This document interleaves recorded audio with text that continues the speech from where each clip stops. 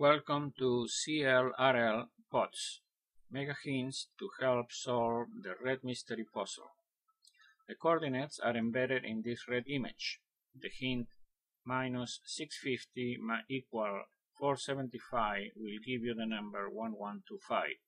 You can see this number on the four corners of the image. So the coordinates must be embedded in a similar way. Actually, they are just 1 pixel wide. That's why you can see them. The anagram RYTULHBI resolves as ruby leaf. Google it. Ruby leaf is a transparent red plastic.